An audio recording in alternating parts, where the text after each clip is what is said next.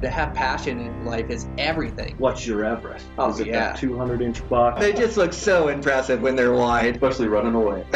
Welcome to this week's episode of Eastman's Elevated. It's like a think tank for outdoor activity. Sounds exactly like my hunting. Just always thinking about it, always trying to evolve it and make it better. Here's your host, Brian Barney. Hey, what's going on, guys? New episode of Eastman's Elevated. So let's see if I remember how to still do this. It's been a couple weeks. It's just I've been so busy going on these hunts. I did my Montana rut hunt and did that with family, and then got back and just had a couple days in between, and then went on this Ohio whitetail. So I may have forgot how to podcast. We'll see. I'm going to try to do the intro and ending all in one. I'm going to try to do a solo episode today. So I just want to talk about this hunt I had with my family and talk about mule deer hunting and whitetail hunting. And I've just had so much go on here in the last couple weeks that I just want to kind of break it down and see what we can all learn from it, and let you know the mistakes I made and also the successes we had, and just been an awesome couple weeks. So anyways, we'll do it live today. So our sponsor for today's show is onX Maps. onX is just a game changer for me. I use it on my phone now exclusively. I didn't even use my GPS this year. You know, I catch all the maps in there, so you can pre-save all the maps for where you're headed, and then you can do like this big overall save that makes sure that you get all the units. And when you're doing it, just make sure that you have the map layers on that you want to be saved, so that your private public, or you know, your public landowners is on that map when you save it. And then you save it, and then you don't even have to have cell phone coverage, and you can go into it and you can just actually see on that screen and navigate, zoom in, and see topography. It's just an absolutely awesome app. And I'll also save in detail some of my favorite hunting spots or the spots I want to go, because therefore you can zoom in further and see even more detail. And then you can switch over. Anytime you save a map, you can do topography, you can do aerial photography, which is like Google Maps and that, and then also Google Maps with topography in it, this hybrid system. But they are just putting out an awesome product. And just recently I started using it on my computer as well. And so I've been using it on my computer for all my scouting, and just what an awesome tool it is to have all your units on there, unit breakdown, and now they have a new overlay that's the Eastman's MRS overlay. And so this is brand new. I just heard about it today. I think it goes out to the public today. What a well-designed overlay for their mapping system. And so it just overlays our grading system for units, and then you click on it, it'll give you information, how many points it is to draw, you know, the percentage of people that were satisfied with their hunt. Anyways, it's a really cool overlay, so make sure to check that out. I'm super impressed. Can't wait to dive into it deeper tonight and see what I can find out. And you know, we're getting out of this 2017 hunting season and starting to get into tag season. I know I have one more hunt left for Coues deer that'll come up in January, which will actually be a 2018 hunt. But what an unbelievably awesome season. I've talked about it. I swear I say it every podcast, but it's just been a great year. I'm just starting to. You know, I've always been able to hunt a lot, but this year I was even able to take more time and really enjoy my time of field and help family and help friends and help them be successful and get into critters and then just have a bunch of my own adventures that I went on and was successful on a bunch of them. So just absolutely awesome hunting season. So I just can't wait for next year and start doing the research and figuring out where I'm going to put in and which hunts I'm gonna go for, and hopefully the draw gods are on my side next year, but I just absolutely can't wait. And so it'll be fun to start getting into that season. And I'm going to use onX Maps a ton for my scouting and my research. Just an absolutely awesome program. So thanks to onX Maps for sponsoring the podcast. Getting ready, I'm going to head over, I'm going to touch bases with Eastman's here. I think in the next couple weeks, I'm going to run over and record some podcasts over there. And I got some good ones coming up. I got to play catch up here for a little bit as I've been playing hooky for the last 2 weeks and hunting like a madman, which is just so fun. But so I'm going to start recording some. I got some really good guests lined up. Going to do this solo podcast here today. and then try to squeak in a run here and then get back. And I've got another one tonight, and a bunch of podcasts and really good guests coming up. So I just can't wait to keep working hard at this podcast, get over to the Eastman's office and hear about a lot of those guys' hunts and catch up with them. So should be just awesome. So today's podcast, I want to talk, like, where do I even start with this deal? So I just got back from a Ohio whitetail hunt, and I went out and stayed with Clint Casper out there, and he's got a bunch of farms he's got permission on, and just trying to do, this is how most of the hunters in the United States hunt, is for whitetails and out of a tree stand. And I can see why now. I've always been a spot and stalk hunter, and even in Montana here, when I hunt whitetails, I usually spot and stalk them and sit for some spot for a little bit of time and wait and be patient, and then I'll move again. But I've never really played the tree stand game. And so I get out there, and it's just all this rolling farmlands, and there's so much feed, beans and corn out there, and any of the rolling lands is all made farmlands and in tracts of different private pieces of property that you have to have permission on to hunt, and it's just the way it's set up out there. But Clint has permission on a bunch of different farms and his own family farm, and a bunch of really cool spots.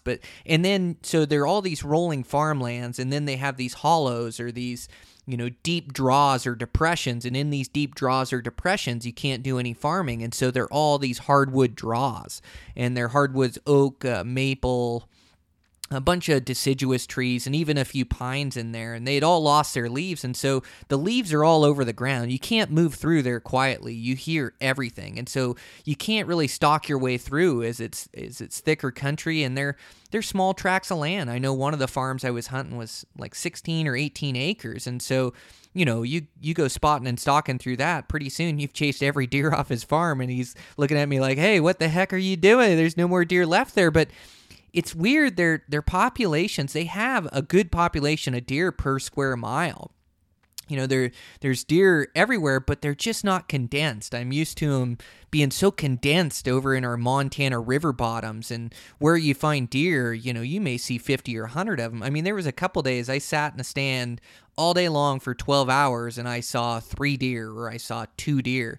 And there was other days I sat in there where I saw 20 and 4 or 5 different bucks. But we finally got on this good farm. I had a good buck walk by me the first day, and he just walked by in some thick stuff, and I drew on him. At one point I had a range, and he was like 55 or 56 right in there, but there was just so many limbs in there, and so I drew back, had a good range on him, and then I grunted to stop him, and he just took 2 more steps before he stopped, and he stopped just with a tree right in his vitals, and I could just see his shoulder and his head, and then I could see the back half of him.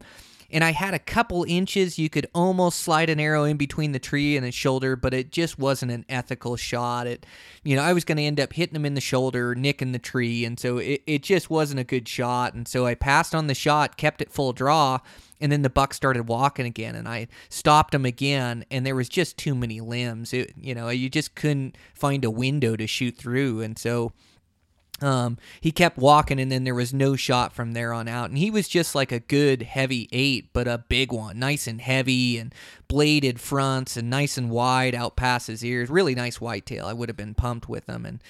And then just played the game, sitting in a stand all week long, choosing different places in hollows where these bucks move through, and then these different farms. And I had one farm that was producing pretty good, where Clint had seen a really good buck on there and had photos of him, and it was actually the buck Clint was trying to kill. And such a good guy, just puts me in the best spots after the deer he's been after all year long. And I sat on that farm quite a bit, and then finally the last day I saw the buck we were after. And this buck, I mean, I can't even do justice to it with words. It's it was, so it's a 6-point with some stickers. So I've started calling whitetail by their eastern count now. I used to always call them a 3 on top or a 2 on top, but since hunting whitetails around, you kind of got to use the lingo, and so everybody knows what you're talking about. And so I've adopted the lingo of an 8 or a 10 or a whatever it is. But he's a 6.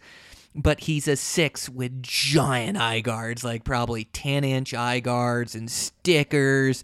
And then he's just so wide and his frame's so big and he's heavy. And I've always said that about whitetails, is mass makes the deer. But looking at Clint sheds, I mean, it is incredible. Some of those 8s and like this 6, just so heavy and so wide and palmated and just an absolute specimen of a whitetail. Well, I finally saw him the last day, and he crossed 130 yards out from me. I wanted to get down from that tree stand and stalk that buck so bad, but you've got your harness and your steps, and these deer are so switched on, too. I couldn't believe how switched on they are, and it's not hunting private like I think of it. There's all these smaller tracks, and they have such a long hunting season that these deer, they get pressured so much, and so it's like hunting high-pressured whitetails, and these deer are switched on. Like in the tree stand, any squeak or any movement, and they're looking up at you, and so you really got to be good, even when they walk by your stand, to be able to get drawn and not have them see you. And like the beans I was sitting on this bean farm, and the does and smaller bucks that would come through. I mean, you got to hold absolutely still, or they'll pick you up and pick you out up there. But this buck came by at 130 yards, and I wanted to get down so bad and stalk this buck. And in hindsight, I probably should have. And Clint wouldn't have minded. You kind of think, your buddy that's getting you on this place, you definitely don't want to make him upset or do something that he doesn't want, as he's letting you on his land and you're staying at his house. And Clint was just a great host, and really set me up right. And he had a bunch of tree stands hung for me. I don't know how many different sets he had, so I had so many different options. He worked really hard to try to get me an opportunity, and so crossed at 130 yards.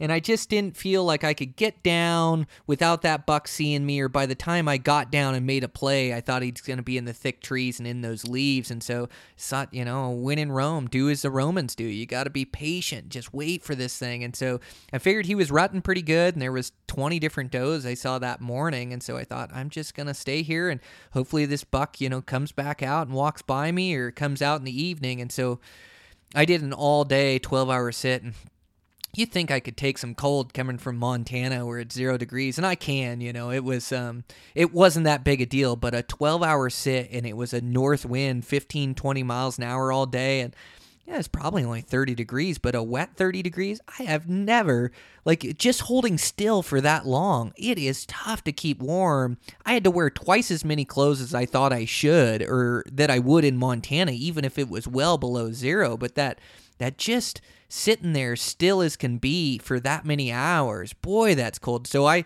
worked hard all day just to keep warm, and waiting for that buck to come back out, and he never showed himself again. And I did have some chances at some smaller bucks, some 3-year-olds, some 8s that came by, but just not the big and heavy I was looking for. But a great experience, and fun to just experience something different. Me, I'm always into new experiences and new tactics, hunting a new place on planet Earth, and just trying to learn from it. And so, the lessons I took away were great. I learned a lot about patience sitting in a tree for that long.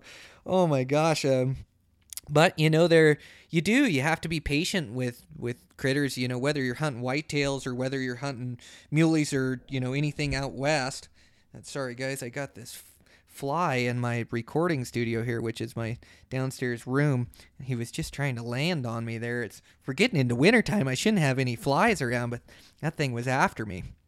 But yeah, just new experiences and new place on planet Earth, and just trying to figure it all out. But I did take away some good lessons on patience and the chess game of those whitetails, where you're going to sit, and trying to use your most recent information, and then just quizzing Clint like a madman. I swear I'm like a interrogation officer at some point, just interrogating him just on information and where he's seen bucks and how he's seen him move through and what I saw and what I should do different. And so I really learned a lot from that. It's just picking Clint's brain. He's a whitetail expert. He's been there his whole life and just has a bunch of really good bucks on the wall, and And then a ton of great sheds. I'd look at his sheds every single night and pick them up, and just giant 10s and giant 8s and extras and weird ones. And so it was really cool. I got even farther into the whitetail game than I've ever been. And I've always appreciated whitetails, and we have them here in Montana, even though I usually hunt muleys, as I'm just so sick for muleys. But I did learn a lot, and so it just one of those things. You're not going to fill every tag you have, and and also I've got to pay my dues. I don't know if I deserve a big whitetail at this point. Like, yeah, I spent 7 days all day long in the tree stand, but I don't know if that warrants a giant buck. As Clint probably does 30 or 40 days, 50 days in a stand throughout the year as they have a long hunting season. So. It's just one of those deals where I got to pay my dues and earn my opportunity. But I did enjoy that tree stand game as it's something different.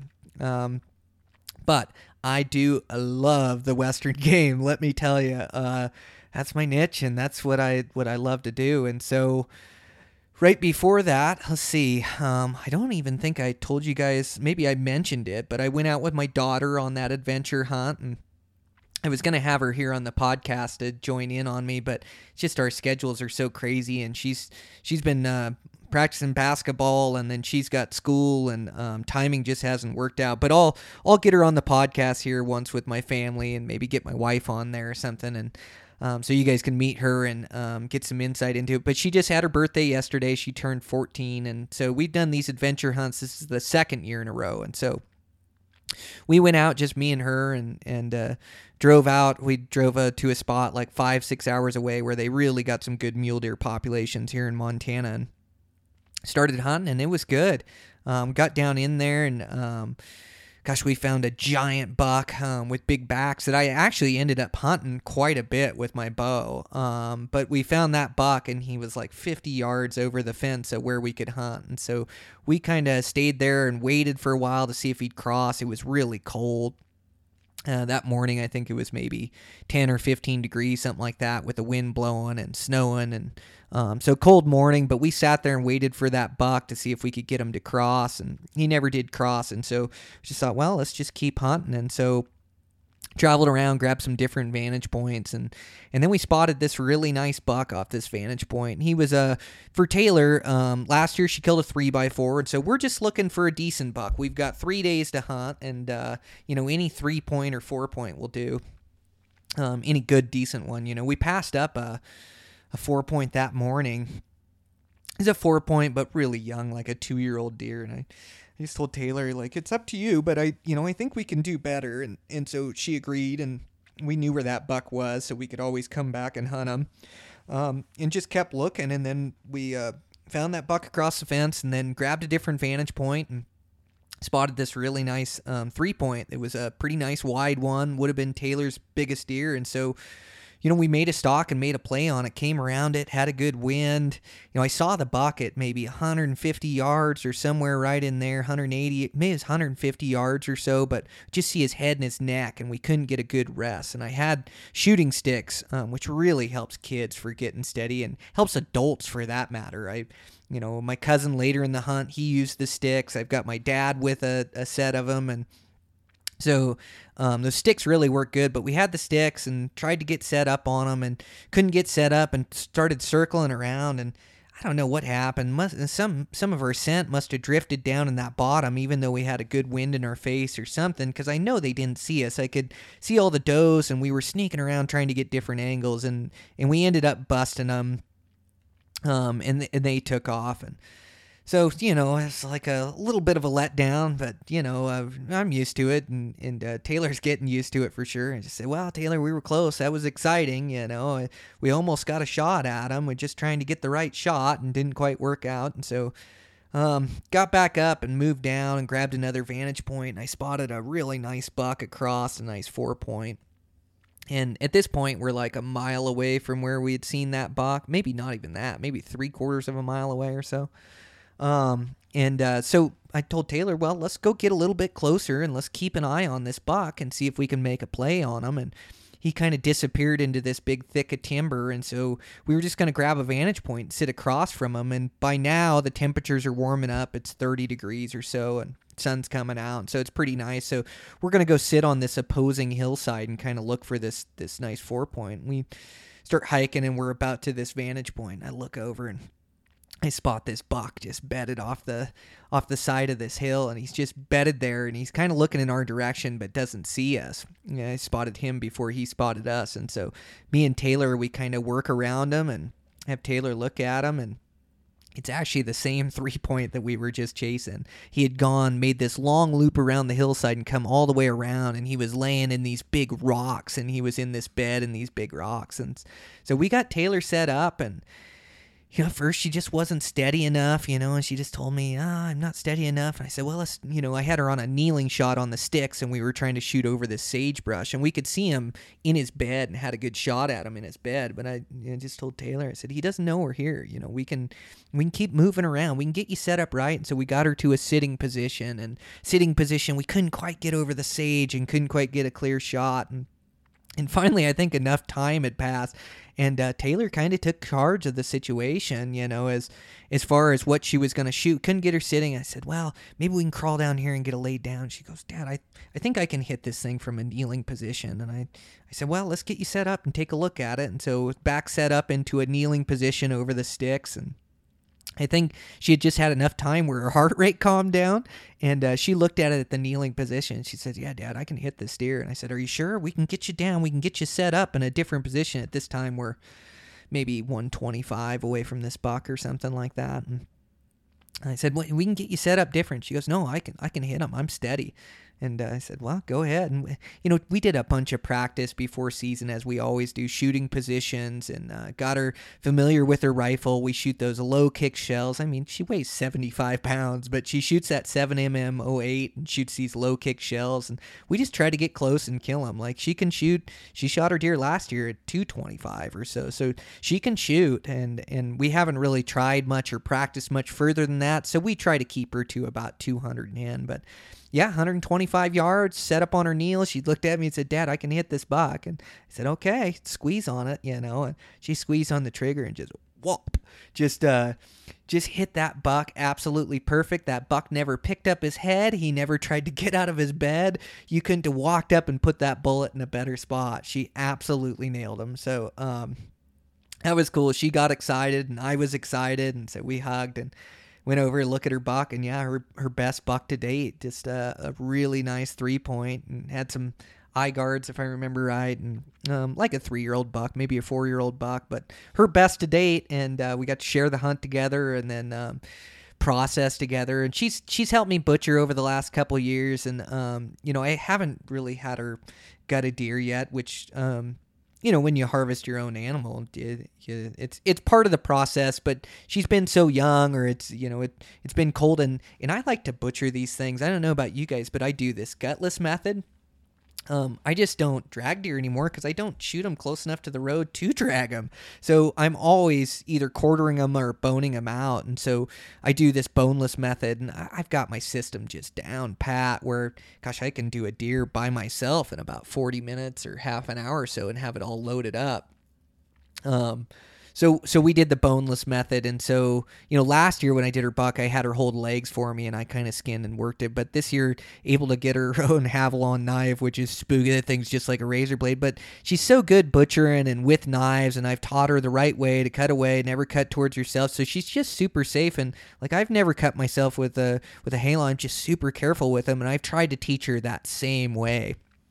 And so, what I do is I start with the deer laying on his side, and then I take both legs, and so I had her work the front, I work the back, and then you cut around, like the bottom end of the leg, like past the joint, so then you can cut off the joint, and then I skin up the inside of the legs, and then skin it back, and you're always working to fold that hair over to where you're not getting any hair on the meat. Keep it as clean as possible. But I start there, and I skin, and then I make a slit down the inside of the leg, and then I work I work the skinning process from, that lower part of the leg and work it up towards the backbone, and then I make a slit like up the belly where you'd gut them, but I just cut the skin. And so I do that front and that back leg skin the belly, and then I just roll all that hide over until I get to the spine. And once I do that, then I can remove the quarters with a knife. And the front shoulders are really easy. You just cut in the void in there, and you just cut until it gives way, and then the quarter just comes off. Take the bottom end of the leg off at the joint there, or you bone them out. And when I bone them out, there's like the shoulder blade, and then there's this line of bone that runs up the middle, and I'll take either side of that, and basically I can get the front shoulder off in 2 big chunks of meat. And then the hind end, I can take that off. I usually take that in 2 chunks. So what I do first is I take the sirloin. First off, taking the back quarter off. So that one's a little bit trickier. What you got to do is you got to find the ball socket, and I've just done it so many times that it just comes natural to me. But what I do is I start cutting on the inside of the leg and get down in there until you find the ball socket, and then move around towards the back, and you're just skinning it really tight to the bone there where you don't leave anything, and then it comes all the way off from that ball socket. And then I lay that out, and then I lay it on a game bag, and then I take the sirloin first, which is the big round one that looks like a football. And I kind of split it where the muscles split themselves, where you're not even really cutting into meat, and then you kind of carve it down to that main leg bone, and then just skin that off and get that sirloin off. And then the next one's the round, and that's the big one around. And same thing around that. I just skin it around that bottom bone, separate it from that calf muscle all the way down and in, and get that piece of the meat off. And in most states, too, you have to leave sex attached to the animals, so that's a little tricky. It's taken me some time to get my system, but basically what I do is I leave a thin strip of hide that goes all the way up the big piece of meat that goes all the way down and connects the balls and I leave that attached to the big chunk of meat. So I'm all legal and good to go. But anyways, we processed it together, gave Taylor her own knife, and we worked it. I had her take off all the quarters, had her, once I get the quarters off, then I'll take the back strap, slice along that spine in there, and then cut that, carve that right off the top of the ribs there, take that whole back strap off, which I'm sure you guys are familiar with. And then I get the tenderloins.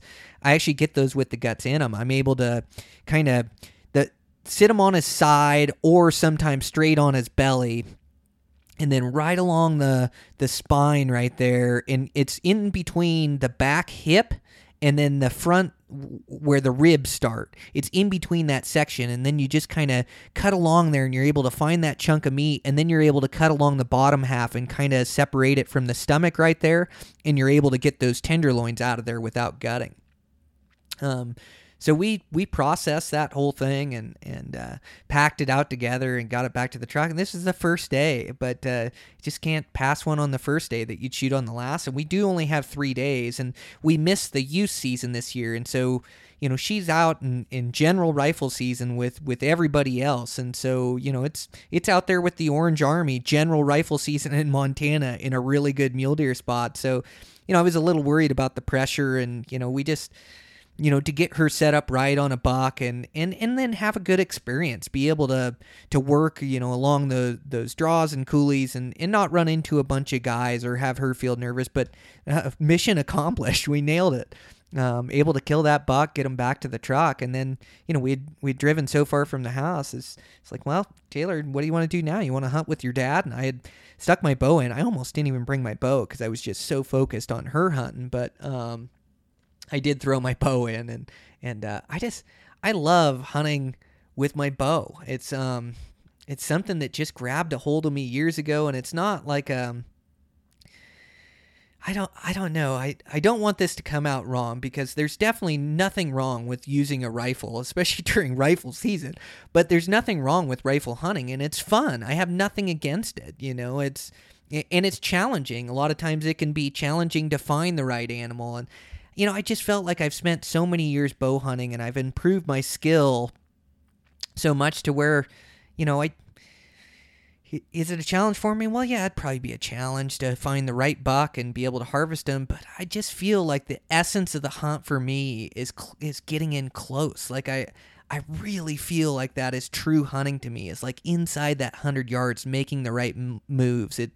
It's like this thrill that I can't get any other way. And I just, I'd shoot something with my rifle, and it's been 10, 11, 12 years since I've shot something with a rifle. And like I say, nothing against it. Rifle hunting is fun and enjoyable, and I love doing it with family. I love doing it with friends. And if that was my only choice to hunt, I'd be hunting with a rifle too, but I just get so much more out of the experience with my bow and arrow and getting close. And I said a long time ago, I'd kill something with my rifle, and I go, oh boy, this sure would have been cool with my bow.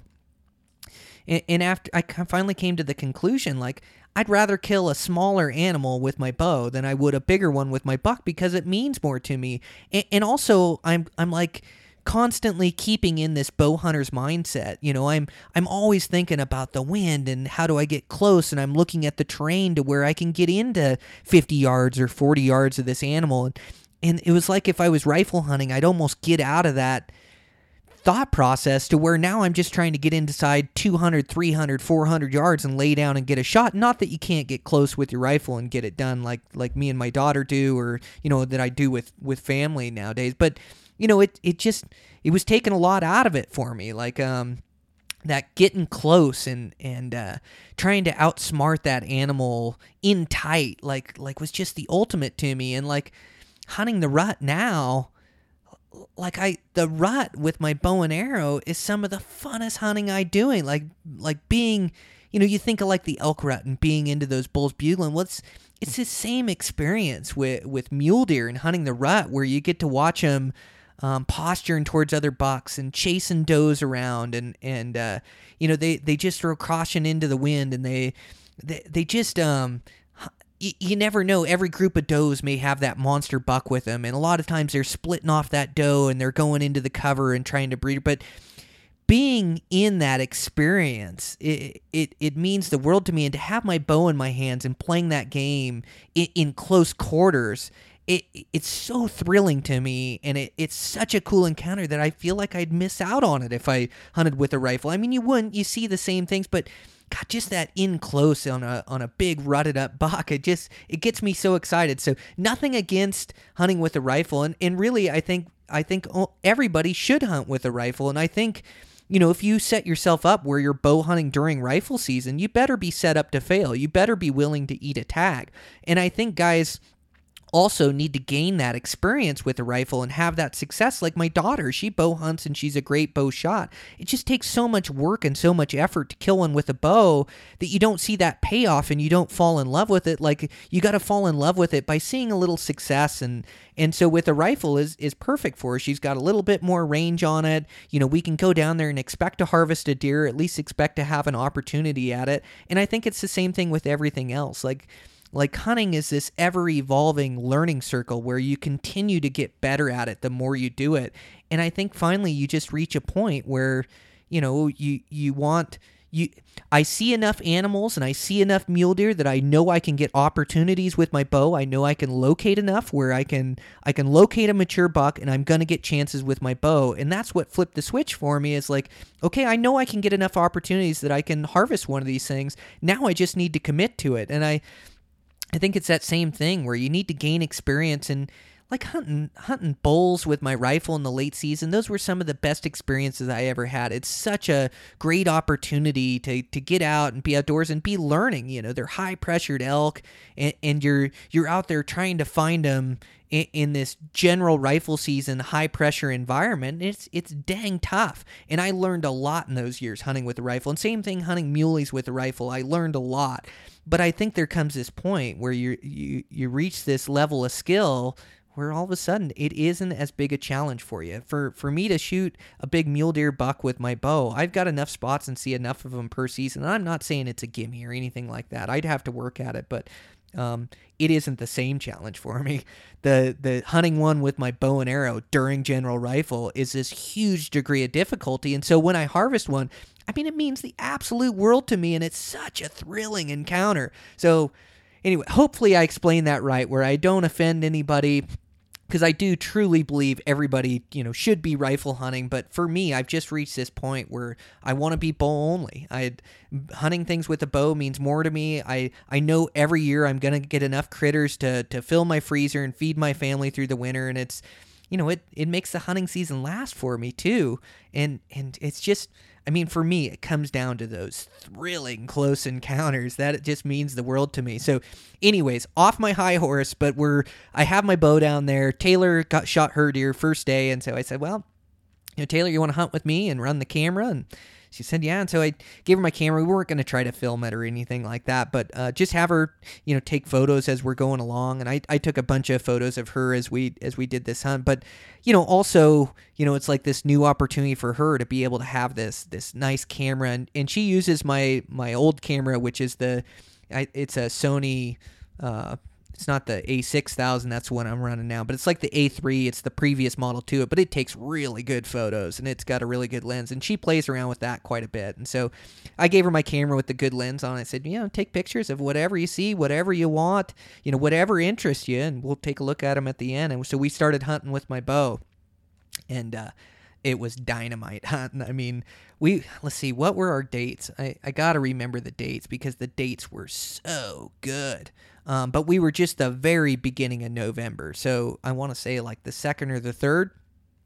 And I'm telling you, as I always hunt early, and I'll hunt all the way through the season. It's still open now this Thanksgiving weekend here in Montana. And in fact, I talked to Tyler Boschma, that was he's been on the podcast, and we might record another one if he has time coming through, but he's going to go out there and hunt muleys late. And so still hunting them late. I'm still seeing guys put down good bucks, and they still rut late, but that early time, and we were in the pre-rut. Not every group of does had bucks.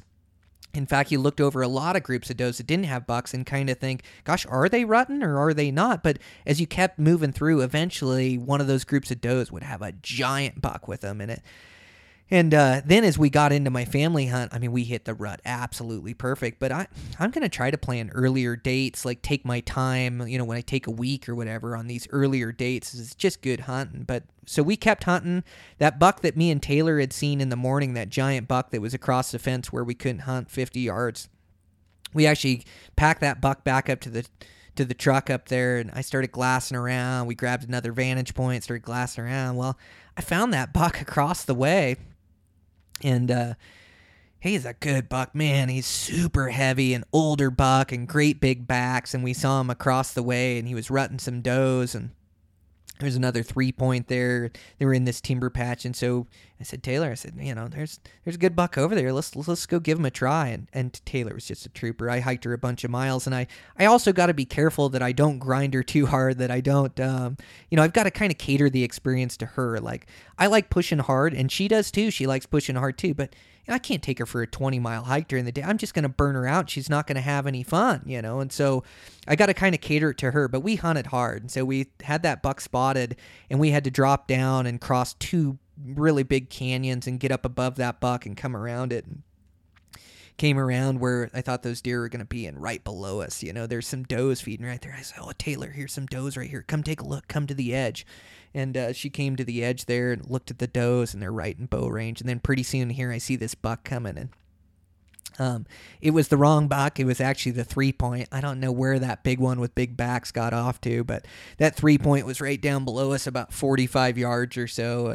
And I passed on him, but Taylor got to see him in bow range. And, she said later, gosh, Dad, if that was me, I would have shot that buck with my bow. And I told Taylor, I said, yeah, it was a really nice buck, Taylor. I said, but I'm coming back here in a week or so, and we got your deer, so we'll let him live another year and see if he grows up and keep hunting. And so went back, couldn't locate that buck with big backs the next day.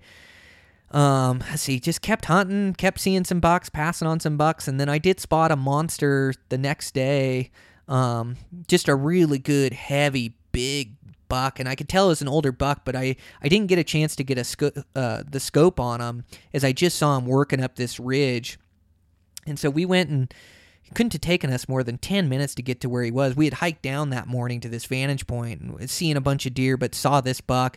Couldn't have taken more than 10 minutes to get to him, and we crept over the top, us two, and looking around, and we never could relocate that buck. We searched around for a couple hours in there. He was somewhere. He wasn't too far. I think he was just rutting. He was by himself cruising country, and he must have just moved out of that drainage before we got there.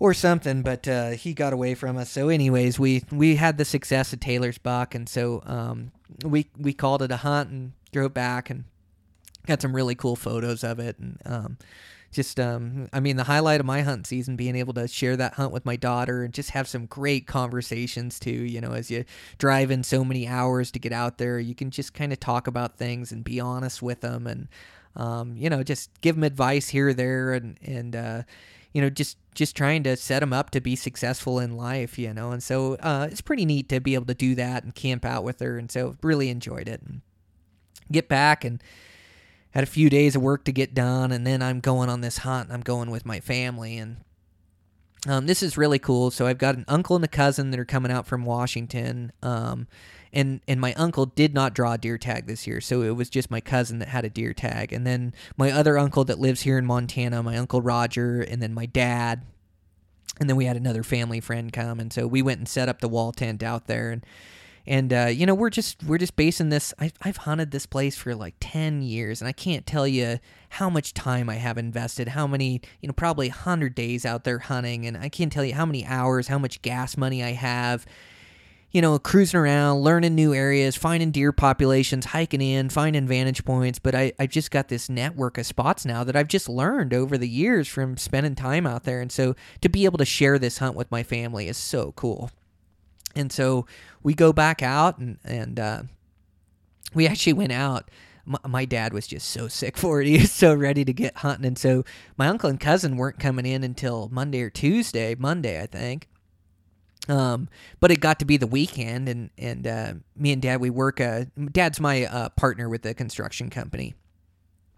So we usually work 5 days a week and then take the weekend off. And but he loves hunting mule deer, and with his rifle, it's so much fun for him. And so you know, it got to be Friday, and heck, I think we took Friday off and made our traveled over there, and we thought, well, we'll scout for a couple days before Chris and Jay, which is my other uncle and cousin that are coming out from Washington. We'll scout for a couple days, and in that way we just get enough hunting in, as they're only going to stay through Friday or so, maybe Saturday at the latest. So they had 4 or 5 days to hunt, and so we figured we'd go out early, get the wall tent set up, and I just love this wall tent hunting with family. And I mean, so we get out there, and so we go out the first day, and my Uncle Roger and the other family friend, they're going to hunt together the first day. They've got some spots that we've hunted before, and then I told Dad, I said, oh, I've got this spot down here. Like, let's go check out this spot this morning. I said, it was really good last weekend with Taylor. And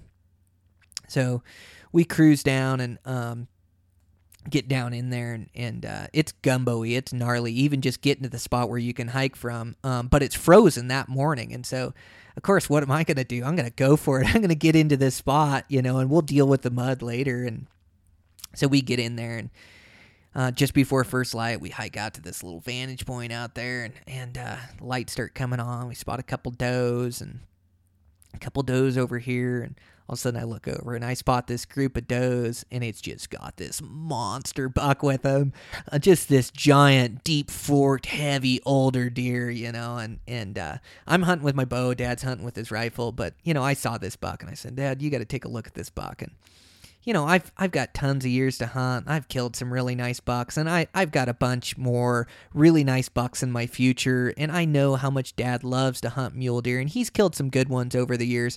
But this would be his best buck to date, you know. And so I have him look. Dad looks 2 seconds, but he's such a nice guy, and he's so into the team hunting. And, you know, he wants to make sure, like, you know, I'm not just taking him down there so he can kill this giant buck. And so he kind of hems and haws and says, well, you know, he says, I'd love to shoot that buck, but he said, you know, you can stalk it. You can go with your bow and go stalk. And I said, oh, no, Dad. I said, you know, it's your turn. It's a giant buck you want to shoot. It's the first day. You want that buck. Let's go kill him. Let's like you shoot him. Let's go kill that buck, you know. And so I finally convince him that it's his buck and that he should go shoot it, you know. And so, yeah, we made just a short play after this buck off the vantage point and set up and have him in range. And gosh, what was he, about 200 yards or so? Or I don't think he was any closer. Maybe 200, 220, I think is what he was. That's exactly what he was, 220. And Dad set up, he's got this new deer rifle he's built, this new 270, just got a sweet scope on, sweet setup, good ballistics. And he's actually gone down in caliber. He shot this 300 for years, and he shoots it well, but just wanted a little bit smaller caliber, a little bit more accurate. And this 270 fits the bill. I mean, you sit at 200 yards, and you put 3 inside 100 inches pretty easy. So he's got this new rifle he's all excited about. But we get him set up, and,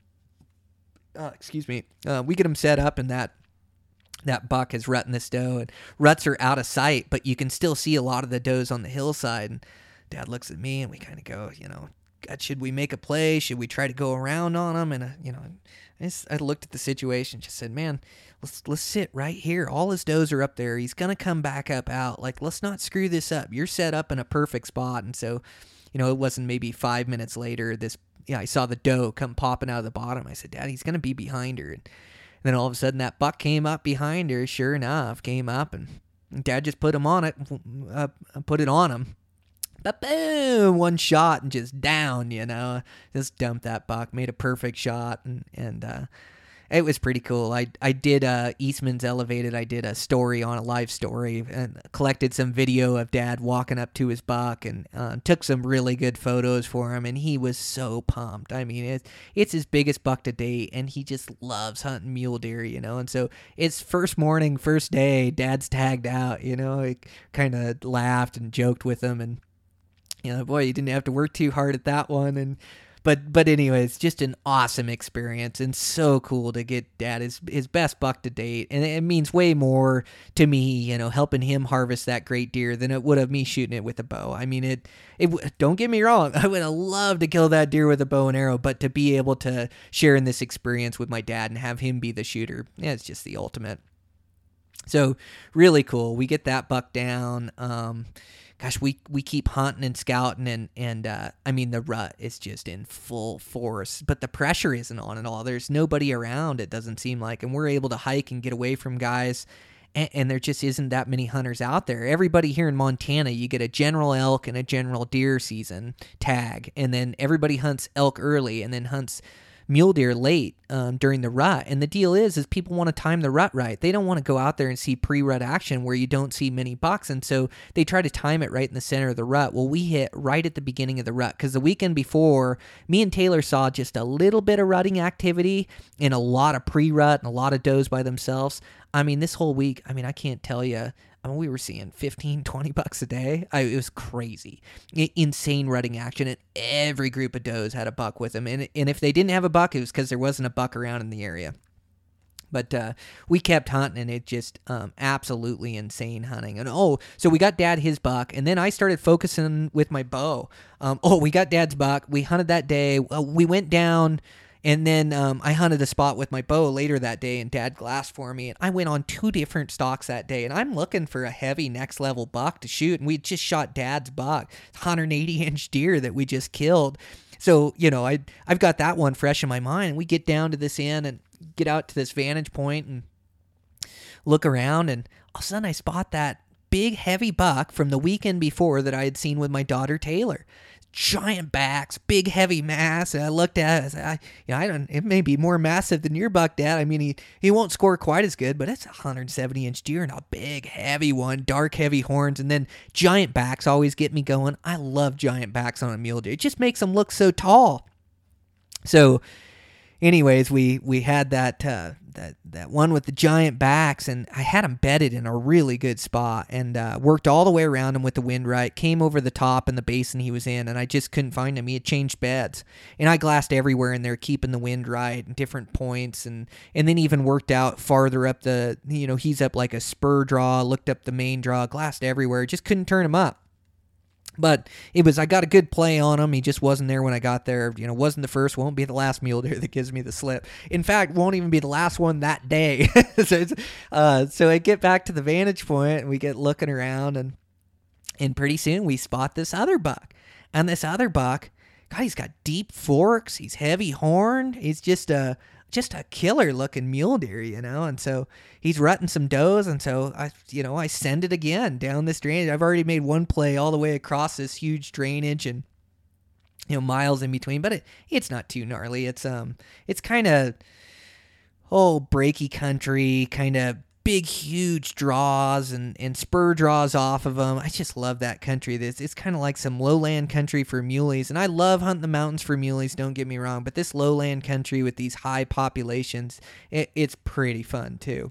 But glass over and spot this this deep fork buck. And God, he's got good forks front, good forks back.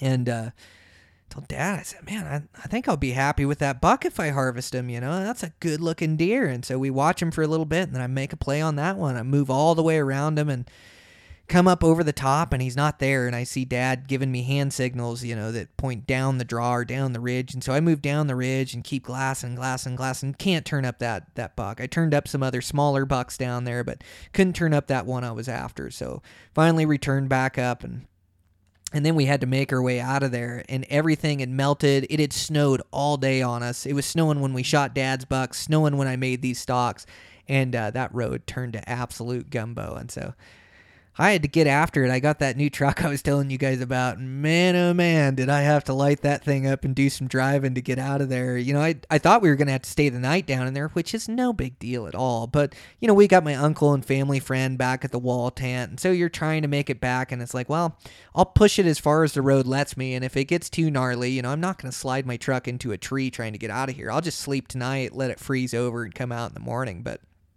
it was a little white-knuckled getting out of there, but that's a little fun. It's a little part of the adventure too, and you got Dad's giant buck in the back, so we're feeling pretty good about things. But I make it out of there, white-knuckle my dad. I scare the heck out of my dad sometimes. He is always willing to go with me, and he's always willing to push it with me.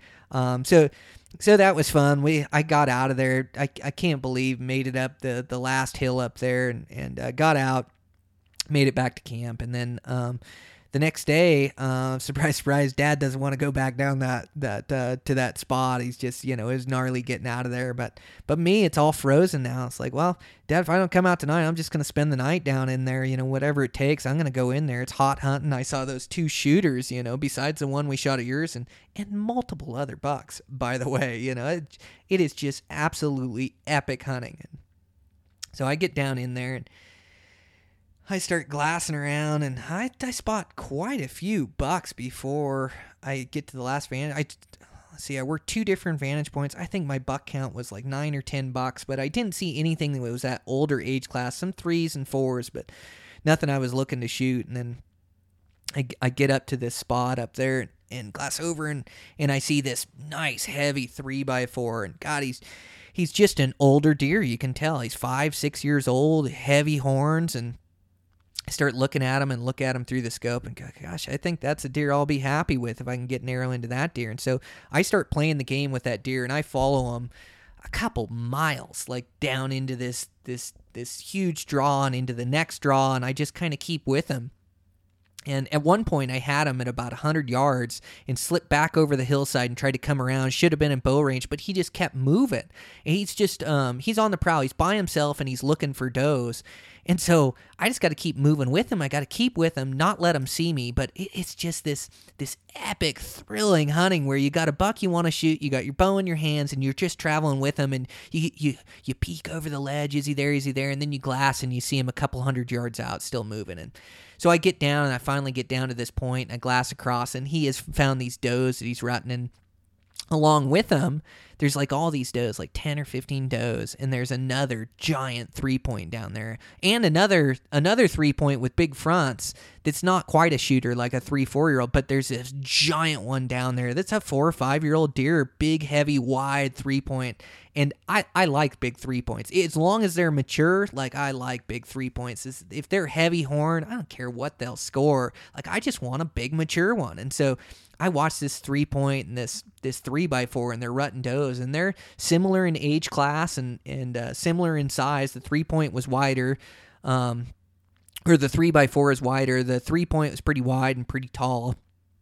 But I just watch them rutting these does, and I'm trying to come up with a plan, and I watch them for an hour or so, and finally they kind of move in position where I think I can get down below the deer and kind of be hidden in the draw, and then come around them, get my wind right, and come up on them as they're rutting. And so I kind of make this game plan, and I get down in that draw, and I, at times I'm inside of these deer, and I have about 60 yards I have to close in the wide open, and so I just keep my binos on the deer I can see, the does I can see, and the buck, and I'll move really slow, take a couple steps and glass, move really slow and take a couple steps and glass. And so it took me a half an hour to make it across this opening or so. And then now I'm in the draw and now I'm hidden. So now I'm moving country and I'm trying to get around on them while they're still up on their feet and still rutting where I can make a play on them.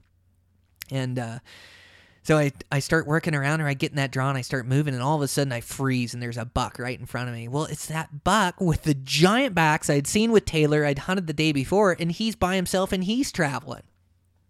So all of a sudden, this big backs buck that I just love the looks of this big back buck, big backs buck. So and he's working up this draw, and I got a chance to cut him off. And so I kind of move with him and then move around him and try to cut him off as he's coming up the draw. And I just get to this tree, and, it's like this game. And I told you guys, I think on the last solo podcast or one of the podcasts that, when you're coming up over a rise, like that's when you really got to move slow and make sure you don't get busted and catch other deer, and don't just expect that deer to be in front of you. Be looking left and looking right so you don't get surprised, like it's your one chance. And so, I'm kind of moving slow because I expect this buck to be anywhere, and then I catch him off to my left and he's coming up the draw. And so I set up by this tree and wasn't sure if he was going to come up my side or the far side.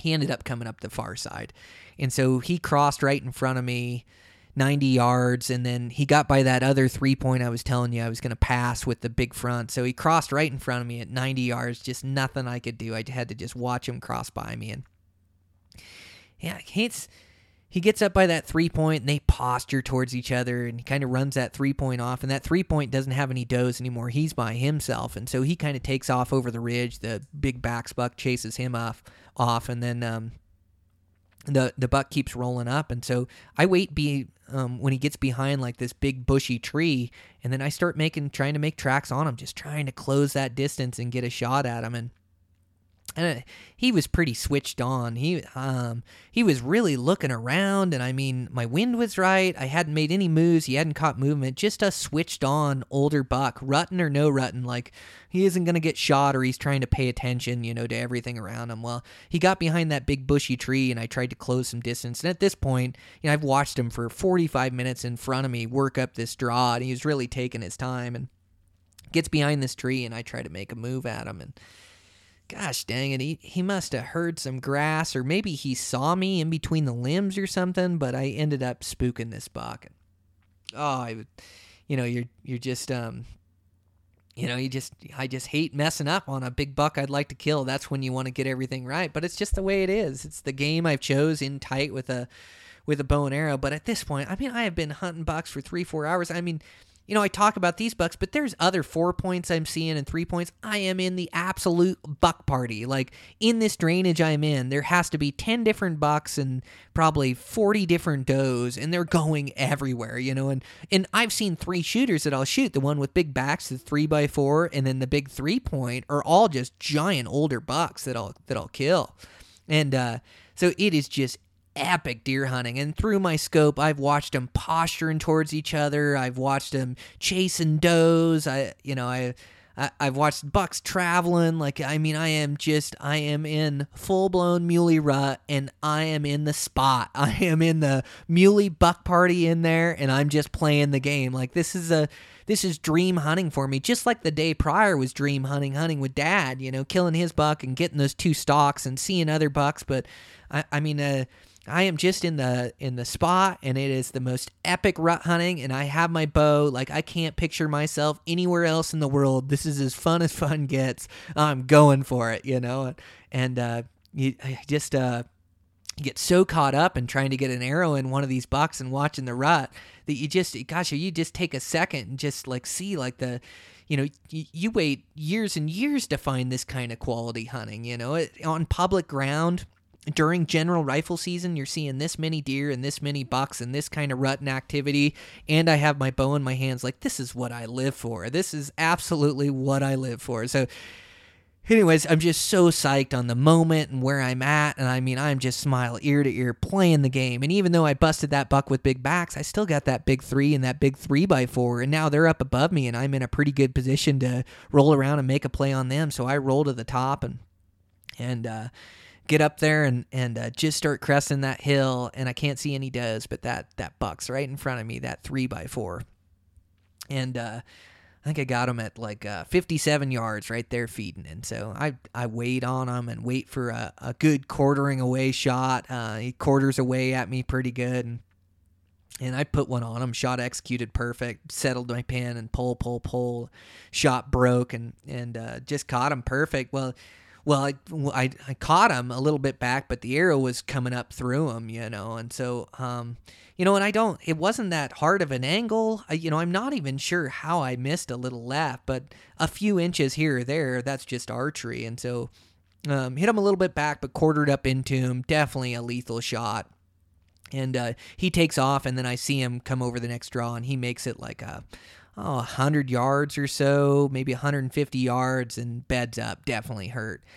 And so I think, man, he's going to die right in front of me. Right on. Arrowed this buck, epic hunting, like how killer is this? So I just take a moment and just soak it all in and kind of keep my eye on that buck. And there's another buck up on the hill. I start taking pictures of him and that's back. And God, it's just taken that buck a while to die. I mean, all of a sudden an hour goes by and he's still alive. And it's like, man, I don't know if I got up there and caught the lungs. I must have just caught that liver, and it's definitely not guts. A gut shot, it takes them a little bit longer to get sicked up and will take them a while to die. But that liver shot sometimes, it'll just take them a bit to die. And so, I always like to make a clean, quick kill, and so, I would have loved to make a perfect shot on that buck, and it was a good shot. It did quarter up in there, but I think I got liver, and so, I see that buck laying there, and it's just like, man, oh man, what do I do?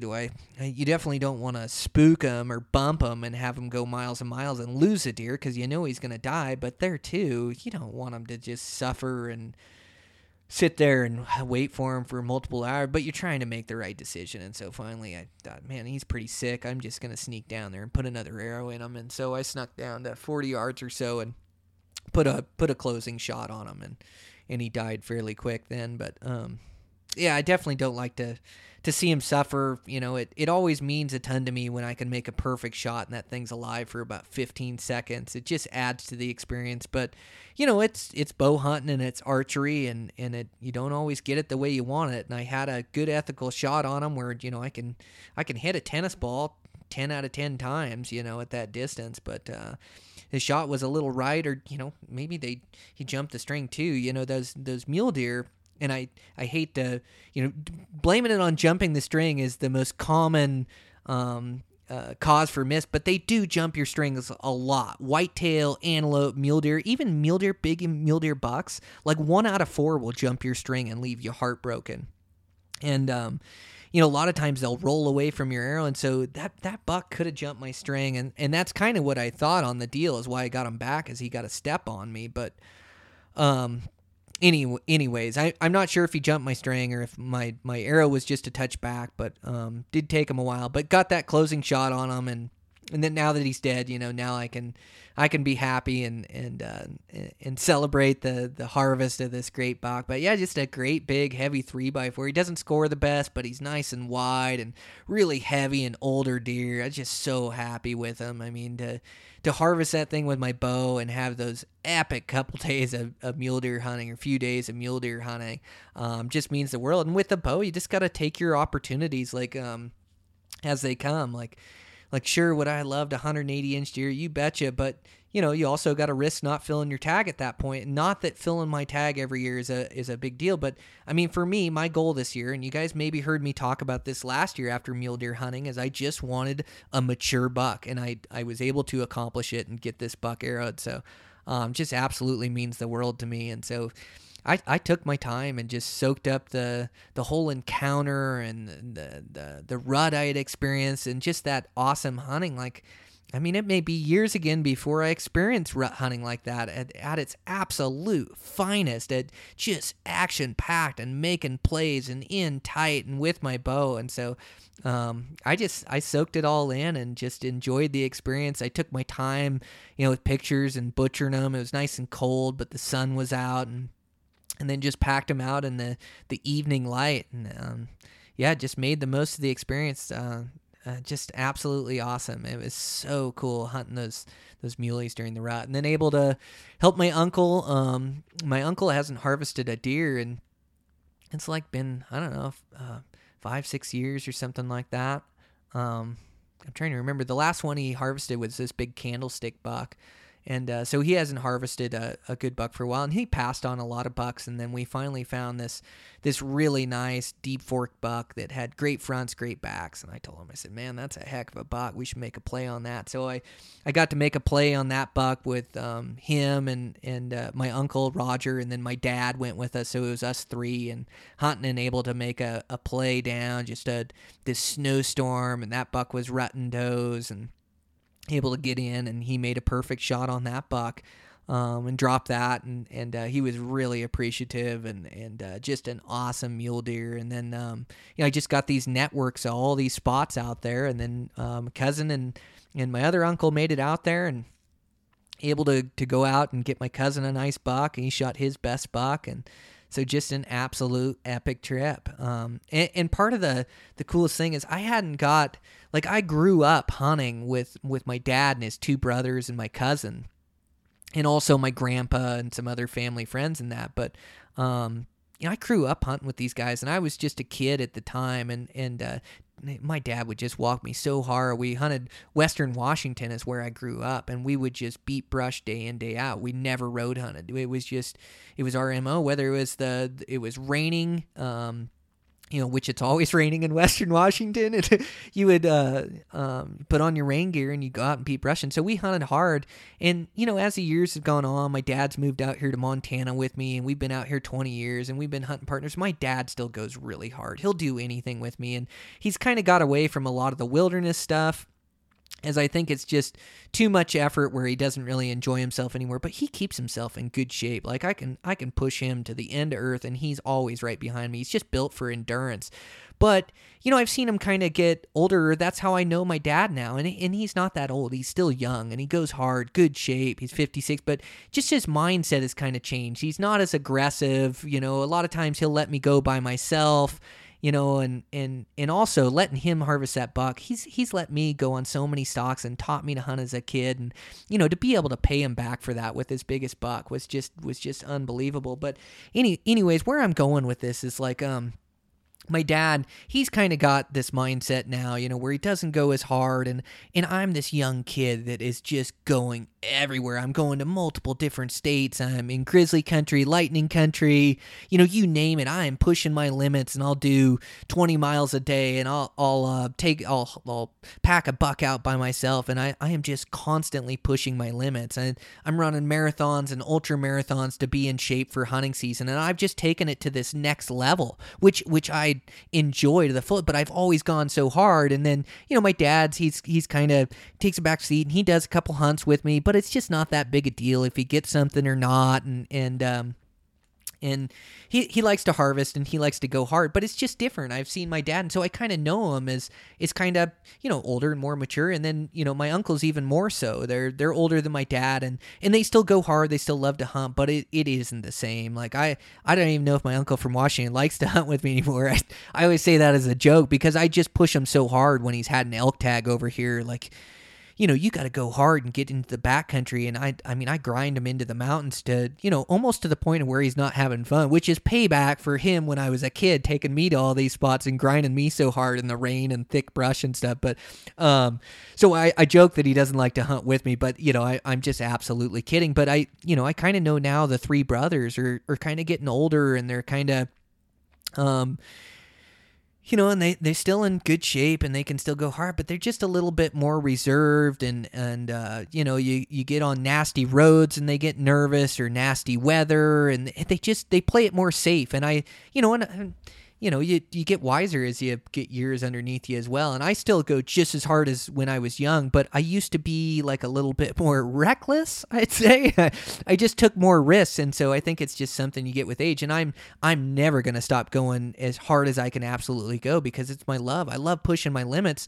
I want to be in better shape. I'm 37 now. Like, I'm still just in the prime. I've learned all this knowledge about Western hunting, and I'm going to work so hard to keep myself in shape where I can just keep finding my limits and pushing so hard, because it's what I love to do. But where I'm going with this is the three brothers have kind of got more reserved, but to get them in a wall tent and start hearing these stories about their youth, man, oh man, I wish I could record this or get them on a podcast, but it was just almost one of those moments in the wall tent, wood stove going, and you're sitting around and you're telling stories, and the three brothers telling stories.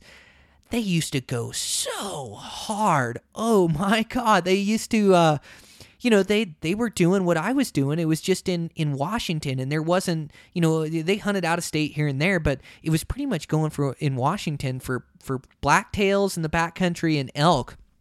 But they're the ones who taught me about backpack hunting, but knew absolutely nothing. There wasn't any information out. And so they're using old pack frames. They're not packing water. They're packing Cokes, and they're packing Twinkies and, whatever else they could fit in their packs, but huge packs that weighed way too much and packing in there. And they're leaving at 3 o'clock in the morning, day in, day out. And so to hear these stories in a wall tent, even before I was hunting with them, and how hard these three brothers went, and just some of the stuff they went through and challenges they faced, and that, there was a guy that died back where we used to hunt. His name was Oscar Buck, and he died back there. He froze to death, hypothermia, back where we used to hunt. But they used to grind so hard, and they didn't have the gear that we had. I mean, they had old Helly Hansen, like, Deadliest Catch rain gear out there, and then flannels and wool pants, and which wool is good, don't get me wrong, but they didn't have the quality of gear. They didn't have the knowledge or backpacking knowledge. And then getting a deer out. They told me one story about my dad and my uncle when they were younger. And they'd always just, you hunt a lot of logged off country in Washington, and then we had these backpack spots that they started hunting where they could get further back in. But a lot of it was like all this logged off country where you just drag your deer down to the road, or even an elk, you get enough guys on it, drag it down, and then, load it up whole like that. Or they told me this one story. They started backpack hunting this spot and shot this deer way back in there in the spot that's 4 or 5 miles, and it's a grind to get in there. I mean, I remember it as a kid, and then I've been back and hiked in there since, and it is a frickin' grind to get in there, and they shot a buck way back in there, and they split that thing in half and drug it all the way out of there, 5 miles or some crazy thing like that, this half deer.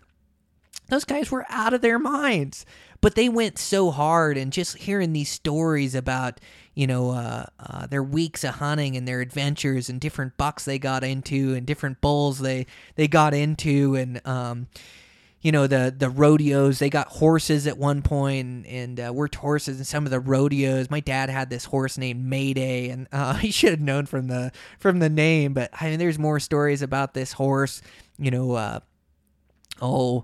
hitting the vine maples on the pack and freaking itself out and just running down the trail and flipping itself over. And they got more rodeos and went so hard for these blacktails and these bulls. It was just really fun, and it was the first time I could really see it in this different light. Like I always knew they hunted hard, and then as they get older and more reserved, like they're kind of the older, more sensible guys, and I'm the crazy kid that goes everywhere. But when they were my age, believe me, they were going just as hard. They were these Western Washington, just tough as nail guys that the weather never stopped them, snow, rain, cold. And they didn't have the gear, they didn't have the knowledge, but oh my gosh, did they go hard. The effort put forth, leaving at 3:30 in the morning to go get into spots and coming way out in the dark and out there where, direction's a lot more confusing in Washington, where it's all timbered and old growth and ferns growing underneath, but they went so hard. And so I was able to kind of see it in this new light that I had never seen before, that, that's where I come from. That's my DNA right there. These three brothers going so hard. They instilled all this work ethic into me and all this hard hunting into me, that's part of my makeup that I didn't even realize. Like, I heard some old stories and it'd be cool, but I was finally able to like sit back in this wall tent and just just go, wow, and just have this conversation with the three brothers that I got together. And the three of them haven't been together for 6-7 years. The last time my Uncle Drew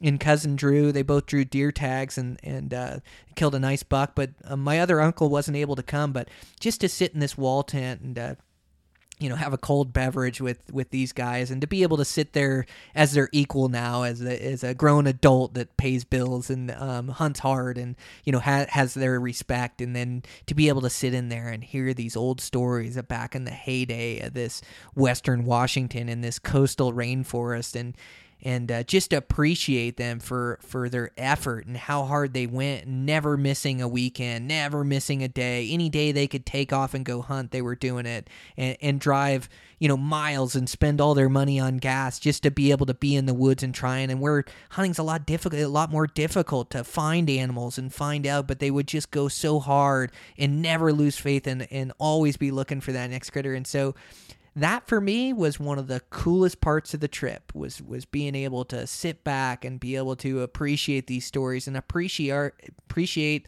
like how hard my dad and his two brothers went for it in Washington. And just the stories of tents falling over, and I mean they just had so many great stories. God, it's something that I'll never forget, and I have to take to heart. And I need to sit down with a journal and just recall some of these stories that I can write down, or maybe sit down with my dad. I think I could get my dad on the podcast to try to tell some of these stories with me in Western Washington. So maybe that's what I'll try to do. Maybe that's my next step. And then I'd have a recording of my dad telling these stories. So I think I'll try to convince my dad and bring my recording equipment over and see if we can talk about some of the old heydays in Western Washington, and then, some of the adventures me and dad have had. I know when we first moved over here to Montana, we moved over here and so hungry to kill bulls and kill elk, and we're finally just in the heart of Montana being able to hunt, but it's still not a given, and it's not easy. It's tough. It's public land. It's general season, and also we don't have the knowledge. We're used to hunting Western Washington. We're not used to hunting Montana. We had to learn everything. But I remember I had killed a couple bulls just going so hard, and killed a couple bulls my first year out here. The first one I killed with my bow is such an epic experience. Came into these two bulls fighting, and I was just hunting after work. After work every night, I'd go hunt somewhere, and I'd walk down this skidder road and caught these bulls fighting, and able to sneak in and put a good arrow into this bull, and then kill him, and then come back and call my buddy Dan and get my buddy Dan up there, and he helped me track down this bull and help me pack him out at night. And I still got a couple photos of that I'll try to post up for you guys to see, my first bull elk. And then the next year came along, and I went in, hunted hard all bow season, didn't kill one, and then went rifle season for opener, and convinced this guy from work to go pack in with me, backpack in. And it's that same Washington mentality. Knew nothing about backpacking, and so I had way too much weight. I mean, who knows, 70 pounds worth of gear. I mean, I had eggs in there, bacon. I had so much crap in that backpack, but I just knew there was bulls like way back in this drainage, and so I backpacked in there. And then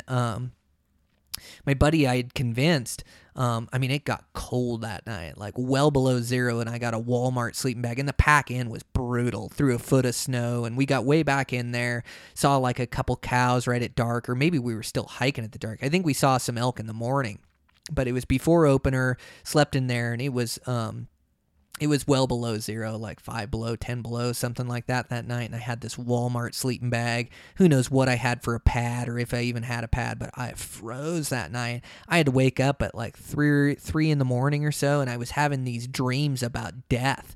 And not that I was on the edge of hypothermia, but my mind was dreaming up this stuff, and I woke up so cold. I had all my clothes on and in my sleeping bag, and I had to wake up and start a fire, and started a fire and woke up at daybreak, woke Mike up, the guy I was hunting with, and we went up and hunted, and I saw some cows, didn't see any bulls or anything, and we got back, and Mike said, "No, I'm done." Says, I just can't do this. I can't do this back, but this is too tough on me. And I'm all, "Man, seriously? Like, we're in here, we got all our stuff in here, like, let's just hunt." He's all, "Man, I'm about out of water." And I said, "Well, I'll go for water. It's way down in this draw." And So I left Mike there, and I went down to go get water, and got down in there, and there was a grizzly bear track in there, and there was blood in the track. I think somebody had shot it that morning, and it was going down to where I had to get water. I remember seeing those grizzly bear tracks in the snow, and this is like my second year in Montana. So I get down in there, fill up the water, and come back. And by the time I get back, Mike's got all his stuff packed up. Well, I should say most of his stuff packed up. He left some other stuff for me to pack out. I'm heavy enough as it is, but he just said he couldn't do it. And so he left me in there by myself, but there was just no way I was coming out of there. And then the next day, I spotted 2 bulls way off about as far as you could go with an hour and a half left of daylight.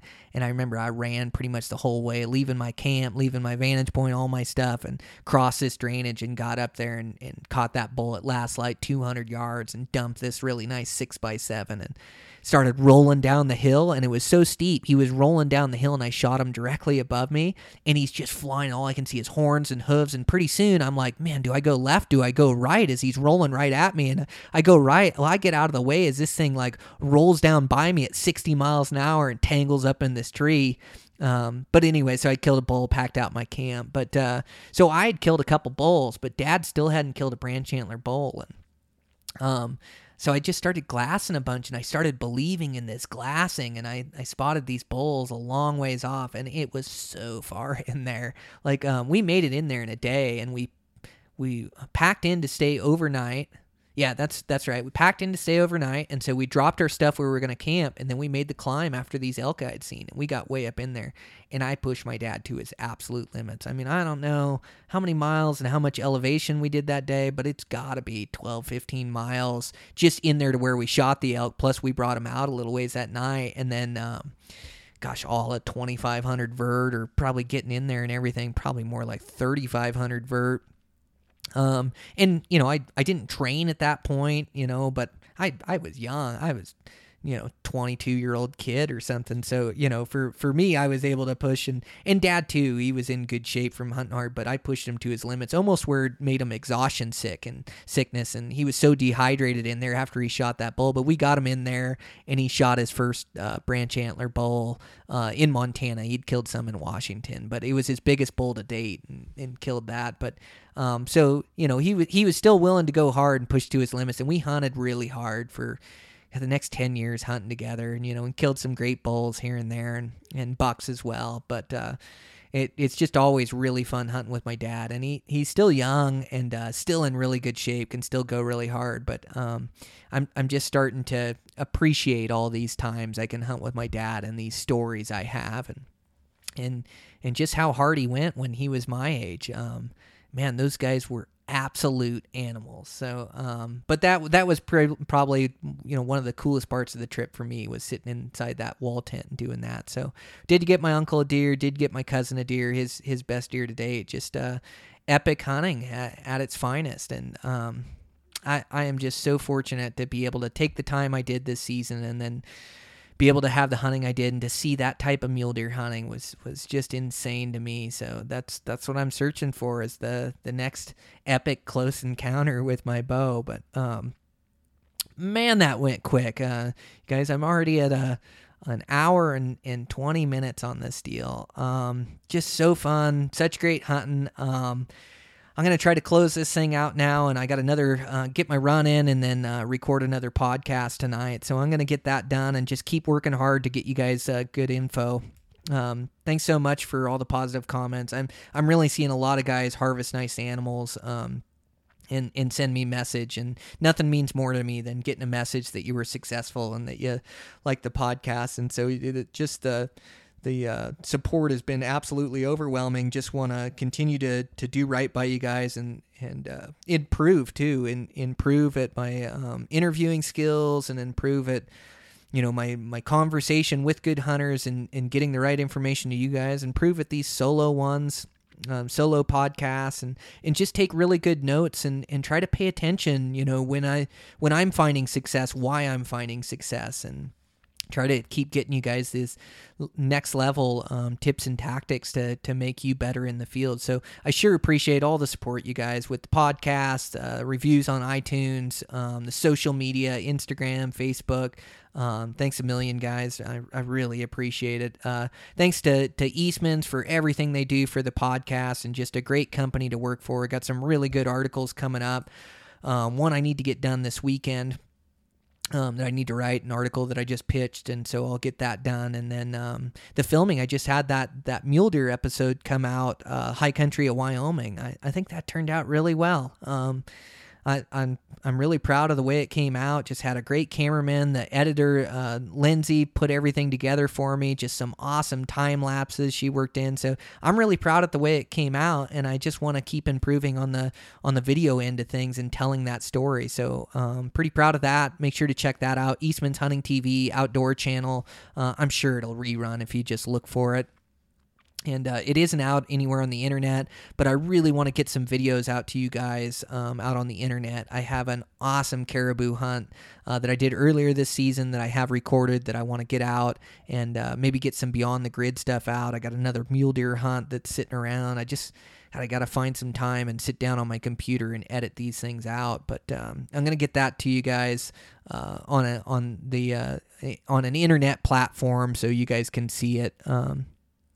And with that, better get to it, get my run in. You guys keep working hard. Keep collecting this trophy, sending me shots. So happy for you guys. It's just this cool family that we've built here at Eastman's Elevated. Can't tell you how much I appreciate it. So that's the end of the podcast. I'll check in with you guys next week.